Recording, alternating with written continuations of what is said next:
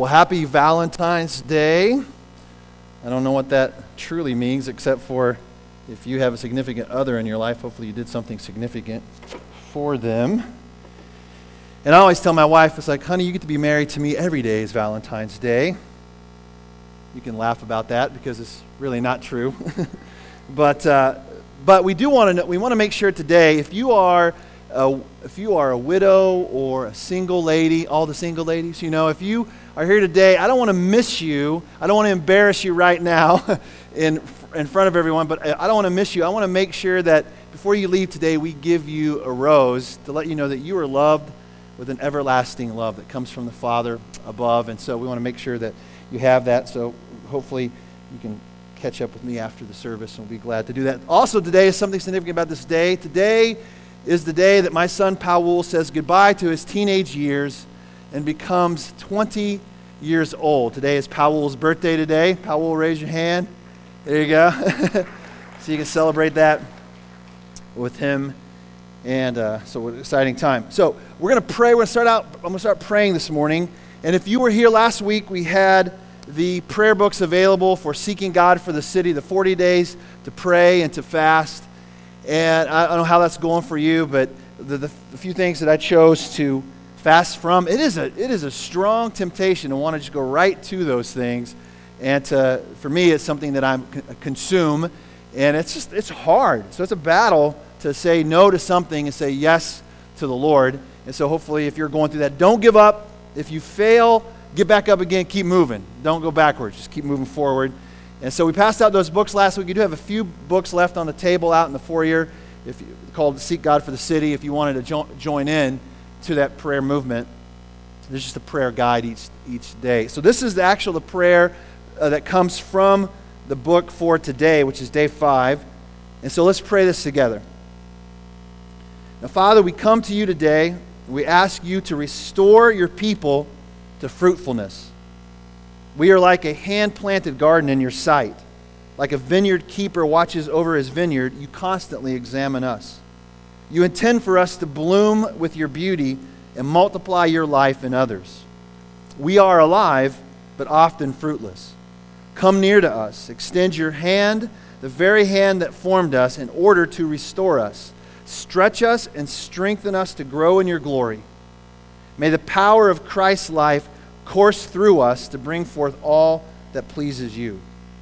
Also, we take this time to pray for students, workers, and business people from other lands to be treated with honor and respect, that they will enjoy new friendships, that they will encounter the message of the gospel clearly declared and lovingly demonstrated. In Jesus' name we pray. Amen. Well, so in your bulletin there should have been an insert. Everybody hold up your insert. Okay? Now, do you have a pen to fill out this insert?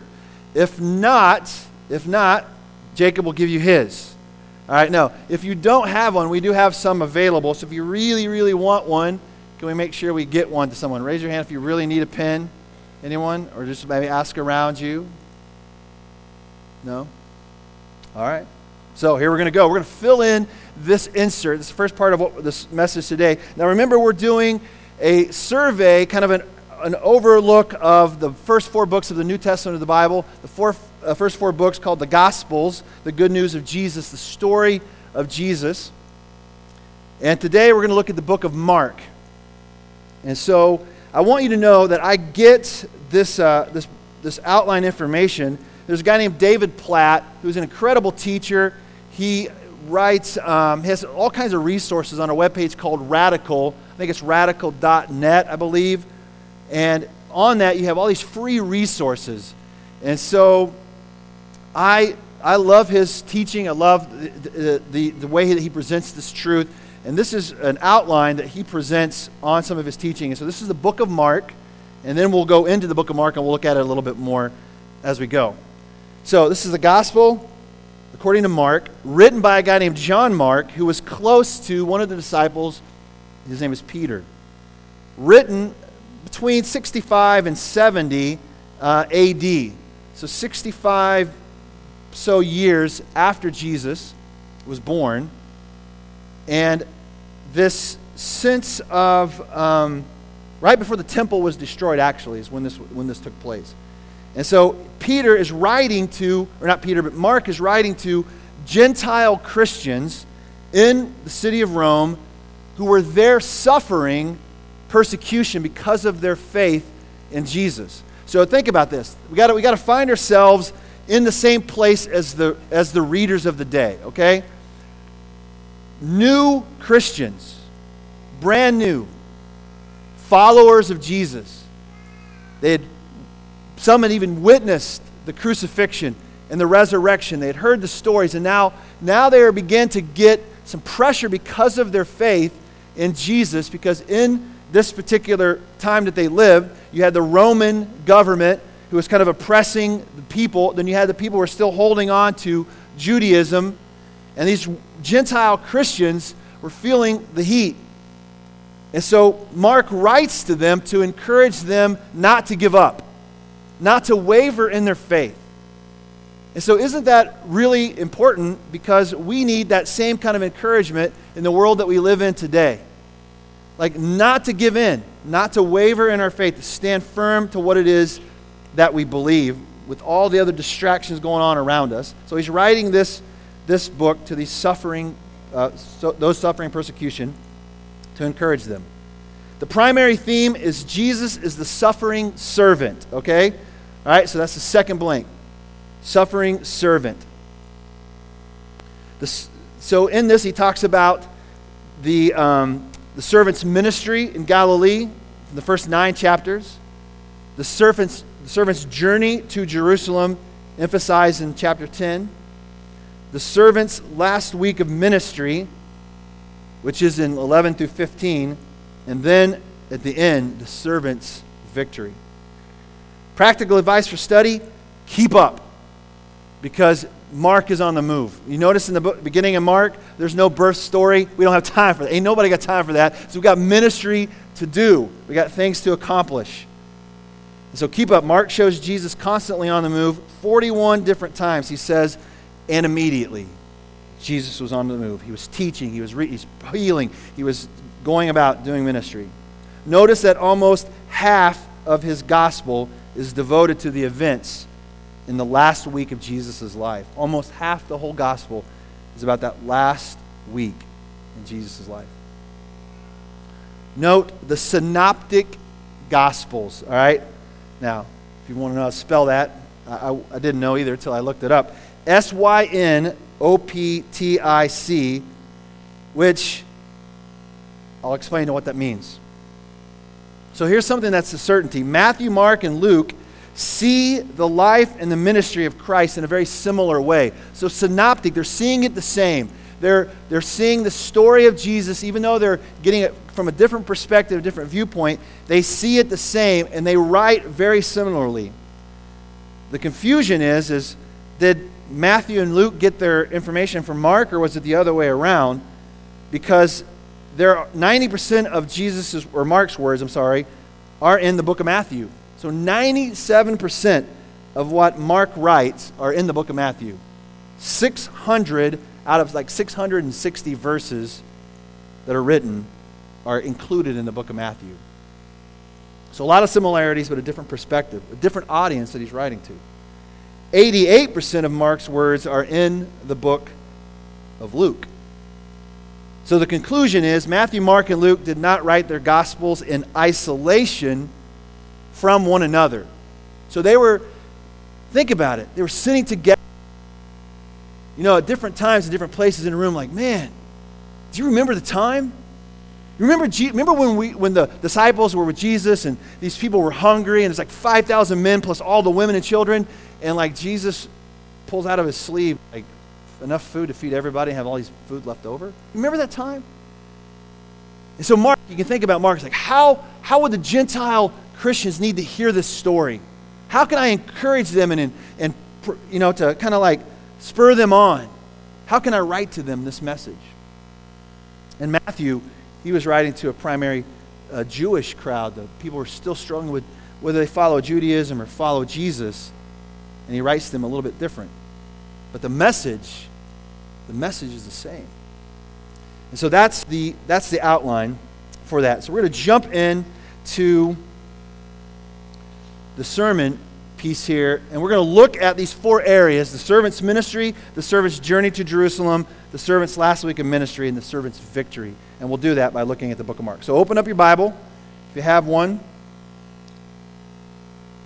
David Platt always says when he's teaching, because if you have a Bible, and I hope that you do, just open up then to the book of Mark. Now, if you need a Bible, we have extra Bibles on the table outside.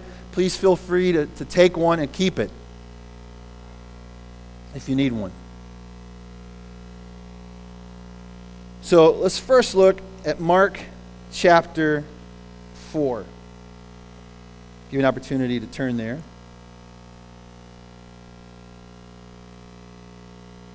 Mark chapter 4. And while you're turning there, I want to tell you this funny story. And I'll use this as an illustration of hopefully some truth that will be revealed through the scripture. So in my bathroom shower, the water pressure was really just poor. It was terrible. My wife complained about it. I complained about it. My kids complained about it. It just, for some reason, the water would just kind of like barely come out. And it's like, it even took me a while to get my hair wet. Can you imagine that? It was bad water pressure. Just want you to get this picture. Weak. Needed some strength. Needed something. And so I've noticed this for a long time. Now, are there any guys in the room that there's some stuff around your house that needs to be fixed and you just keep putting it off? Can I get an amen on that? Some men, women are like, yeah, he's talking about you. Now the guys are getting elbowed in the side. Now they got a project to do when they get home. For Valentine's Day, go fix your faucet or whatever it is. And so, I don't know, why is it that we just allow it to keep going on and we don't do anything about it? Because I'm thinking to myself, oh, I don't know, man. I'm probably going to like take it off. Water's going to spraying everywhere, and and do I have to turn the water off to do that? Because I'm not like super genius when it comes to house stuff. My wife will tell you that's the truth. She's not in here, so she'll get the message later on the podcast. Or I think it's probably I'll probably take it off and it'll be broken. I'll have to get a new one. So it's going to cost us money, and then the shower's not going to work. But hey, I'm like cool with the water just coming straight out of the spout. I mean, that's good enough for me. Not so much for my wife, but it's good enough for me. Well, then finally one day I said, I'm going to do it. So I went in, and my father-in-law, after he passed away, I went through all of his stuff, and I found some sweet tools. So I found this wrench, just a simple little crescent wrench, and I went in, and I took it off, and I got to looking, and in the very back part of this shower head, the guy who installed it failed to take out this little plastic piece that was placed in there as a guard for shipping, and it should have never been in there in the first place. And this little plastic piece had just enough space to allow water through, but it had gotten clogged with some grains of sand and stuff that had come through the water, and it was almost completely plugged up. And I'm like, I wonder if this thing's even supposed to be in there. So I take it out. Then I'm contemplating, should I put it back in? No, I'm just going to go ahead and try this. Put it back on. Man, the water shoots through the back of the wall now in the shower. It is like a miracle. It's like God's just love and mercy flowing from the shower. Like it's a reunion. There's a revival going on in my home. My wife is so excited. Can't wait to get in the shower. It's crazy. So I want you to think about that. For one, there's a lot of spiritual illustrations that you can come up with. At least, anyway, I think about, like, from the beginning, it wasn't right. Like, this guy didn't install it correctly. He should have took that piece out. Now I'm wondering about the hall shower. So eventually I'll tap into that in about 6 months when I have some spare time. So let's look at Mark chapter 4. Okay, so I want you to understand the servant's ministry. Jesus is doing ministry. He's preaching. He's teaching. He's touching lives, and people are touching him, and they're experiencing healing. And in this particular passage, Mark chapter 4, it says, "And again, Jesus began to teach by the lake. The crowd that gathered around him was so large that he got into a boat, sat it out into the lake, and while all the people were along the shore at the water's edge, he taught them many things by parables. And in this teaching, this is what he said. Listen, I love this. Ladies and gentlemen, listen. Attune your ear. Block out all the distractions that are going on in life right now. They'll still be there when we get done. So listen. A farmer went out to sow his seed. As he was scattering the seed, some fell along the path, and the birds came and ate it up. Some fell on rocky places where it did not have much room, it had much soil, and it sprang up quickly because the soil was shallow. But when the sun came up, the plants were scorched, and they withered because they had no root. Other seed fell among thorns, which grew up and choked the plants, so they did not bear grain. Still other seed fell on good soil. It came up, grew, and produced a crop, multiplying 30, 60, or even 100 times. So then Jesus said, he who has an ear to hear, let him hear. Let him listen. When he was alone, the 12 and the others around him asked him about this parable. He told them, the secret of the kingdom of God has been given to you, but to those on the outside, everything is said in parables, so that, it says, they may be ever seeing and never perceiving, and ever hearing but never understanding. Otherwise, they might turn and be forgiven. Then Jesus said to them, don't you understand this parable? How then will you understand any parable? The farmer sows the seed, sows the word. Some people are like seed along the path, where the word is sown. And as soon as they hear it, Satan comes and takes away the word that was sown in them. Others, like seed sown on rocky places, hear the word and at once receive it with joy. But since they have no root, they only last a short time. When trouble or persecution comes because of the word, they quickly fall away. Still others, like seed sown among thorns, hear the word, but the worries of this life, the deceitfulness of wealth, and the desires for other things come in and choke the word, making it unfruitful. Others, like seed sown on good soil, hear the word, accept it, and produce a crop 30, 60, or even 100 times what was sown. I have been every one of these soils at some point in my life. There are times where, when I was 17 years old, I heard God's word. I heard the message. I knew that Jesus was real. I knew, like Blake, that Jesus is Lord. God raised him from the dead. And I know I needed to follow him. And as soon as I accepted it and went forward to ask Christ to forgive me and to walk with him, start walking with him, that's when the greatest temptation in my life came. And it was taken away. And I wasn't growing. I wasn't fruitful at all. Matter of fact, I was growing in a completely different direction. There have been other times where I've heard something and I knew it was something I needed to obey and something I needed to work out in my life, and I accepted it right away. Said, yes, that's what I'm going to do. I'm going to follow, and I'm going to. It's like trying to eat right, you know. Like I'm not going to eat that anymore. I'm going to be good. And about 2 days in, you're like, oh, I don't know. Okay, I do have a confession, by the way. Someone gave us a cinnamon roll at a wedding the other night. It was calling my name yesterday. I ate the center of it. All right, not the rest. Just want you to know. Just the center of it. It was really good, by the way. But there are times where I'm so excited about living this faith and being excited for Jesus, and I'm going to do the right thing. I'm going to get back in church, and start attending on a regular basis. I'm going to be faithful. And it lasts only for a short period of time. And then it says things like the worries of this world and deceitfulness of riches, and there's other things that get in the way. And it keeps me from fully following. You know what? It keeps me from fully receiving all God has for me. But the good news is there's been other times where I've been good soil.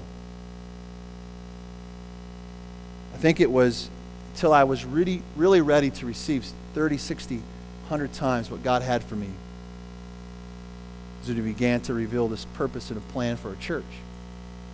Now, please don't think that Brady's got it all figured out. He's walking in perfection now, and I'll never fail again. Don't believe that lie. Pray for me. Pray that I won't fail. Pray that I'll continue to be fruitful. But my encouragement to you this morning is kind of like that little piece of this little piece of plastic in my faucet was about the size of a nickel. And it was keeping it from functioning fully the way it was designed to function and to produce the way it was designed to produce. And so my encouragement to you this morning, as we are encouraged by Jesus' teaching, this servant who's going about his ministry, is there something in your life getting in the way of you fully receiving all that God has designed for you to live all the ways that God has designed for you to live? Now, I want you to be honest about that. Some of you, I know your story better than others, but God knows your heart, and He knows what it is that you're going through. All the way from the oldest person in the room to the youngest person in the room, we can ask that question. God, is there anything keeping me from fully just being this good soil? Because that's His desire for you. Do you know that? As He's speaking and planting His seed right now in your heart, He wants you to be good soil so that you can produce good things. So that others can see the goodness in you and think, man, where does that come from? Well, it comes from the Father. It comes from the one who planted the seed in me. And so church gives us an opportunity to have that moment once a week to say, okay, Lord, what is it that's getting in the way? And maybe the Lord right now needs to reach in and take that little plastic piece out so that He can flow freely through you. Let's look at the servant's journey to Jerusalem, all right? So all the way to chapter 10. So turn over in your Bible to chapter 10.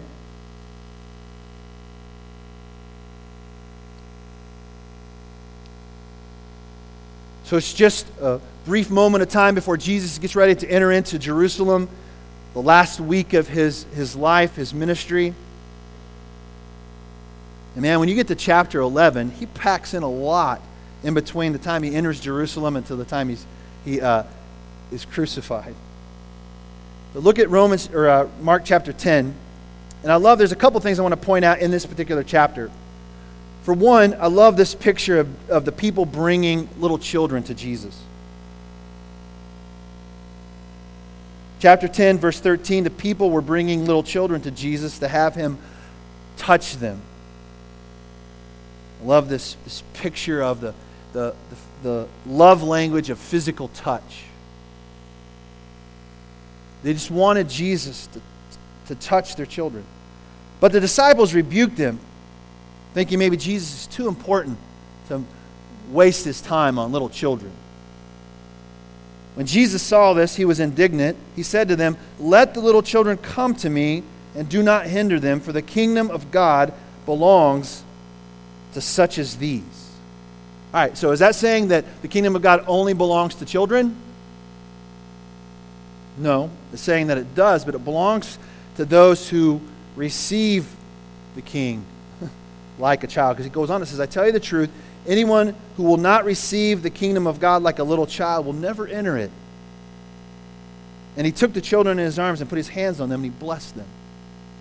So He gives us an idea or a design for how it is we're supposed to receive this kingdom by faith like little children, like a little child, like someone who's as young as Blake's age who trusted me to put him down in the water and pull him back up again.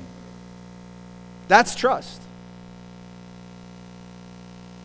To come to Jesus like the little children that come to my wife's, or to my house too, but my wife watches them. And these little children, these two little boys especially, the first thing that they do when they see me in the morning, when I get up and I come downstairs, their eyes light up, and the first thing they do is this: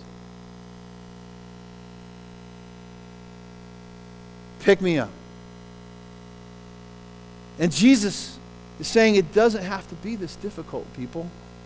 The kingdom is like this. It's like little children coming to their Father, putting their arms up in the air, and say, "Will you pick me up? Will you hold me? Will you bless me?" And I love the sounds of little children. And I know the parents sometimes think, "Oh, shh, be quiet. You're gonna. People are trying to pay attention." Let the little children come. And Jesus said, this is what the kingdom is like. Then He goes on to say, the kingdom is is not just being a good enough person, because the rich young ruler comes to him and says, what must I do to have eternal life? And Jesus says, well, keep the commandment. Oh, yeah, I've done all those things. And he said, now leave everything that you think is more valuable than me and come follow me. Like, I don't think I can do that. So he gives us an indication of what the kingdom is like, what he's requiring of us. But then Jesus later on in chapter 10, verse 29, Peter says, we've left everything to follow you. Or in verse 28. And then 29 it says, I tell you the truth, Jesus replied. I love it. Here's again, Jesus is always telling people the truth. No one who has left home or brothers or sisters or mother or father or children or fields for me and the gospel will fail to receive 100 times as much in this present age, homes, brothers, sisters, mothers, children, and fields, and with them, I love this part. We like to skip this part. When with them, persecution. Oh, dude, I was good with all the other stuff. I was good with all the things that I'm going to get for my faith and following Jesus. Yeah, it's worth it all. Wait, there's going to be persecution too? He says, in the age to come, eternal life, but many who are first will be last, and the last will be first. Another indication that it's in this kingdom, it's worth it to follow him. And there's nothing that you can give up that he's not going to replace with something better. It's just true. And as you grow in your faith, I encourage you to practice this. And see if it's not so. See the blessing. Experience the blessing. There's nothing that he would ask me to give up that he wouldn't replace with something better. It's just true. This is his word. And then Mark 10:32, where it says, they were on their way up to Jerusalem. Jesus was headed to Jerusalem on purpose. With Jesus leading the way, and the disciples were astonished, while those who followed were afraid. Again, he took the 12 aside and he told them what was going to happen.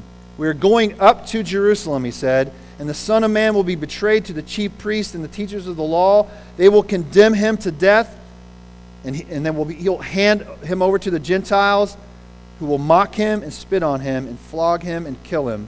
3 days later, he will rise. Let's look at the servant's last week of ministry. Mark 11 through 15. We're not going to be able to get through all of it, obviously.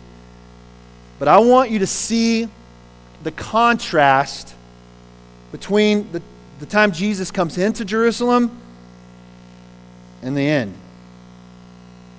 Look at Mark 11. Let's look at verse 4. His disciples went and found a colt outside in the street, tied at a doorway. As they untied it, some people standing there asked, "What are you doing untying the colt?" They answered, as Jesus had told them to, and the people let them go. While they brought the colt to Jesus and threw their cloaks over it, he sat on it. Many people spread their cloaks on the road, and while others spread branches that they had cut in the fields, and those who went ahead and those who followed shouted, "Hosanna!" which means save us. Blessed is he who comes in the name of the Lord. Blessed is the coming kingdom of our father David. Hosanna in the highest. And Jesus entered Jerusalem, went to the temple. He looked around, but it was late, so he went out to Bethany. So you have to get this picture. Jesus comes in to Jerusalem, and he's riding on this donkey. Like, finally, our king has come. But wait a minute. Why is our king on a donkey? Isn't he supposed to be on like a stallion? Shouldn't he have like an army and some swords and like some tanks following him? Like, shouldn't this be something a little bit more impressive than Jesus riding in on a donkey? But remember, Jesus is a different kind of king. He's a different kind of king. He's not the king that they're expecting. And he rides in peace. And they're shouting, "Hosanna, blessed is he who comes in the name of the Lord." Man, we're so excited. This is going to be awesome. Just contrast this with Mark chapter 15. Mark 15, verse 16.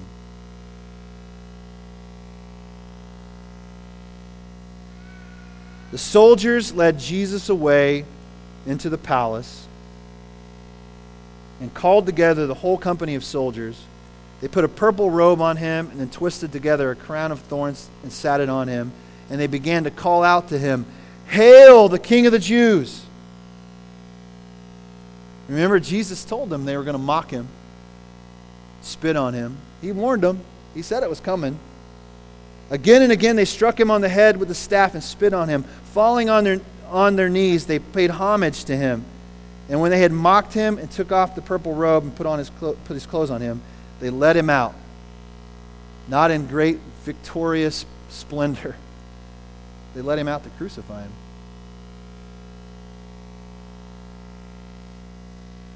And some would think, if they didn't know the rest of the story, that the king, he didn't win. Game over.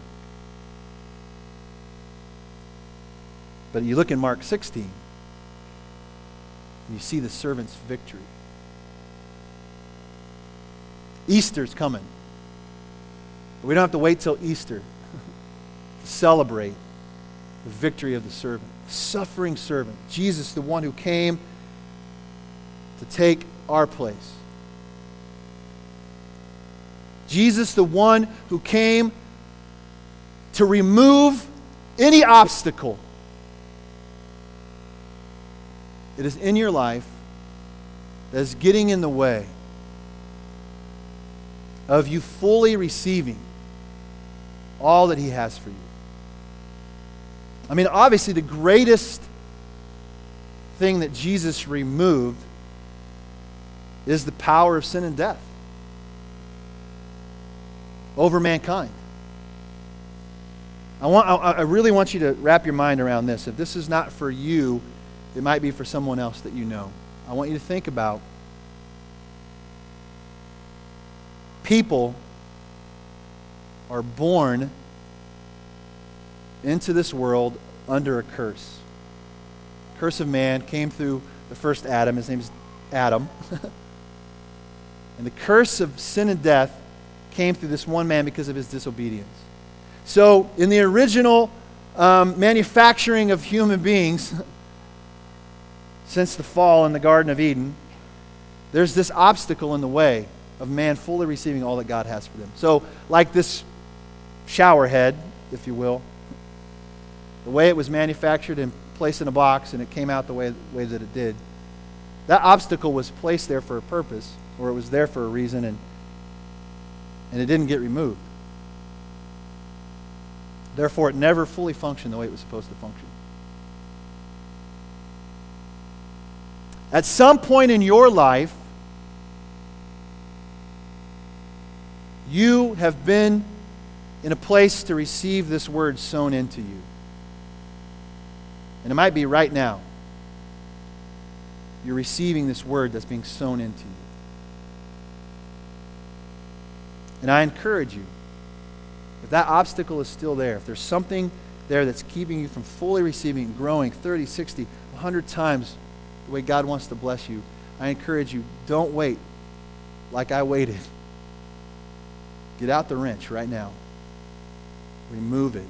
Take it out. Throw it away. Does that make sense? Are you following me? You get where I'm going with this? Now, it might be that you say, I've already done that, Brady. I've given my heart to Jesus. I've already made that decision. I prayed a long time ago. I got baptized like Blake did. But are you fully operating? Are you functioning the way God has intended you to function? Are there other things getting in the way of that? Churchy word would be, it could be sin. Unconfessed, undealt with sin. I know that's not a popular topic to really discuss, but we are in church. It doesn't matter whether we're in church or not. It's something we need to deal with. Men, I'm always on you guys because I am one and I know the struggles that I have. Men, do you have a few other guys that you can go to and just be like, dude, here's that jacked up piece of plastic in my life. Could you help me remove it? Women, you're better at this than we are. But do you have someone that you can go to? Just be honest with. say, hey, I'm struggling in this particular area. I feel like this is an obstacle in the way God's not really able to move fully and freely through me, to be all that He's created me to be. Young people. Young people. Spend so much time engaged in social media and just life. We're missing the purpose and the plan and the desire God has for you.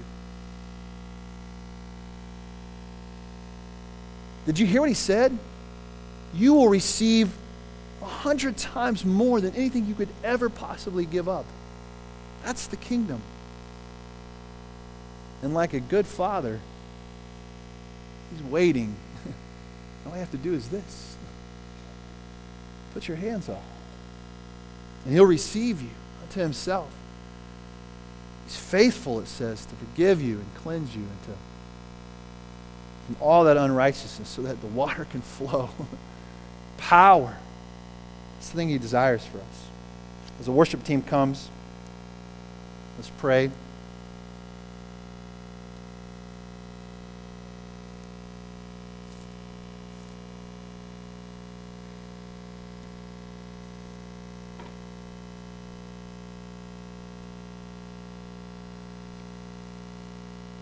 So maybe the practical application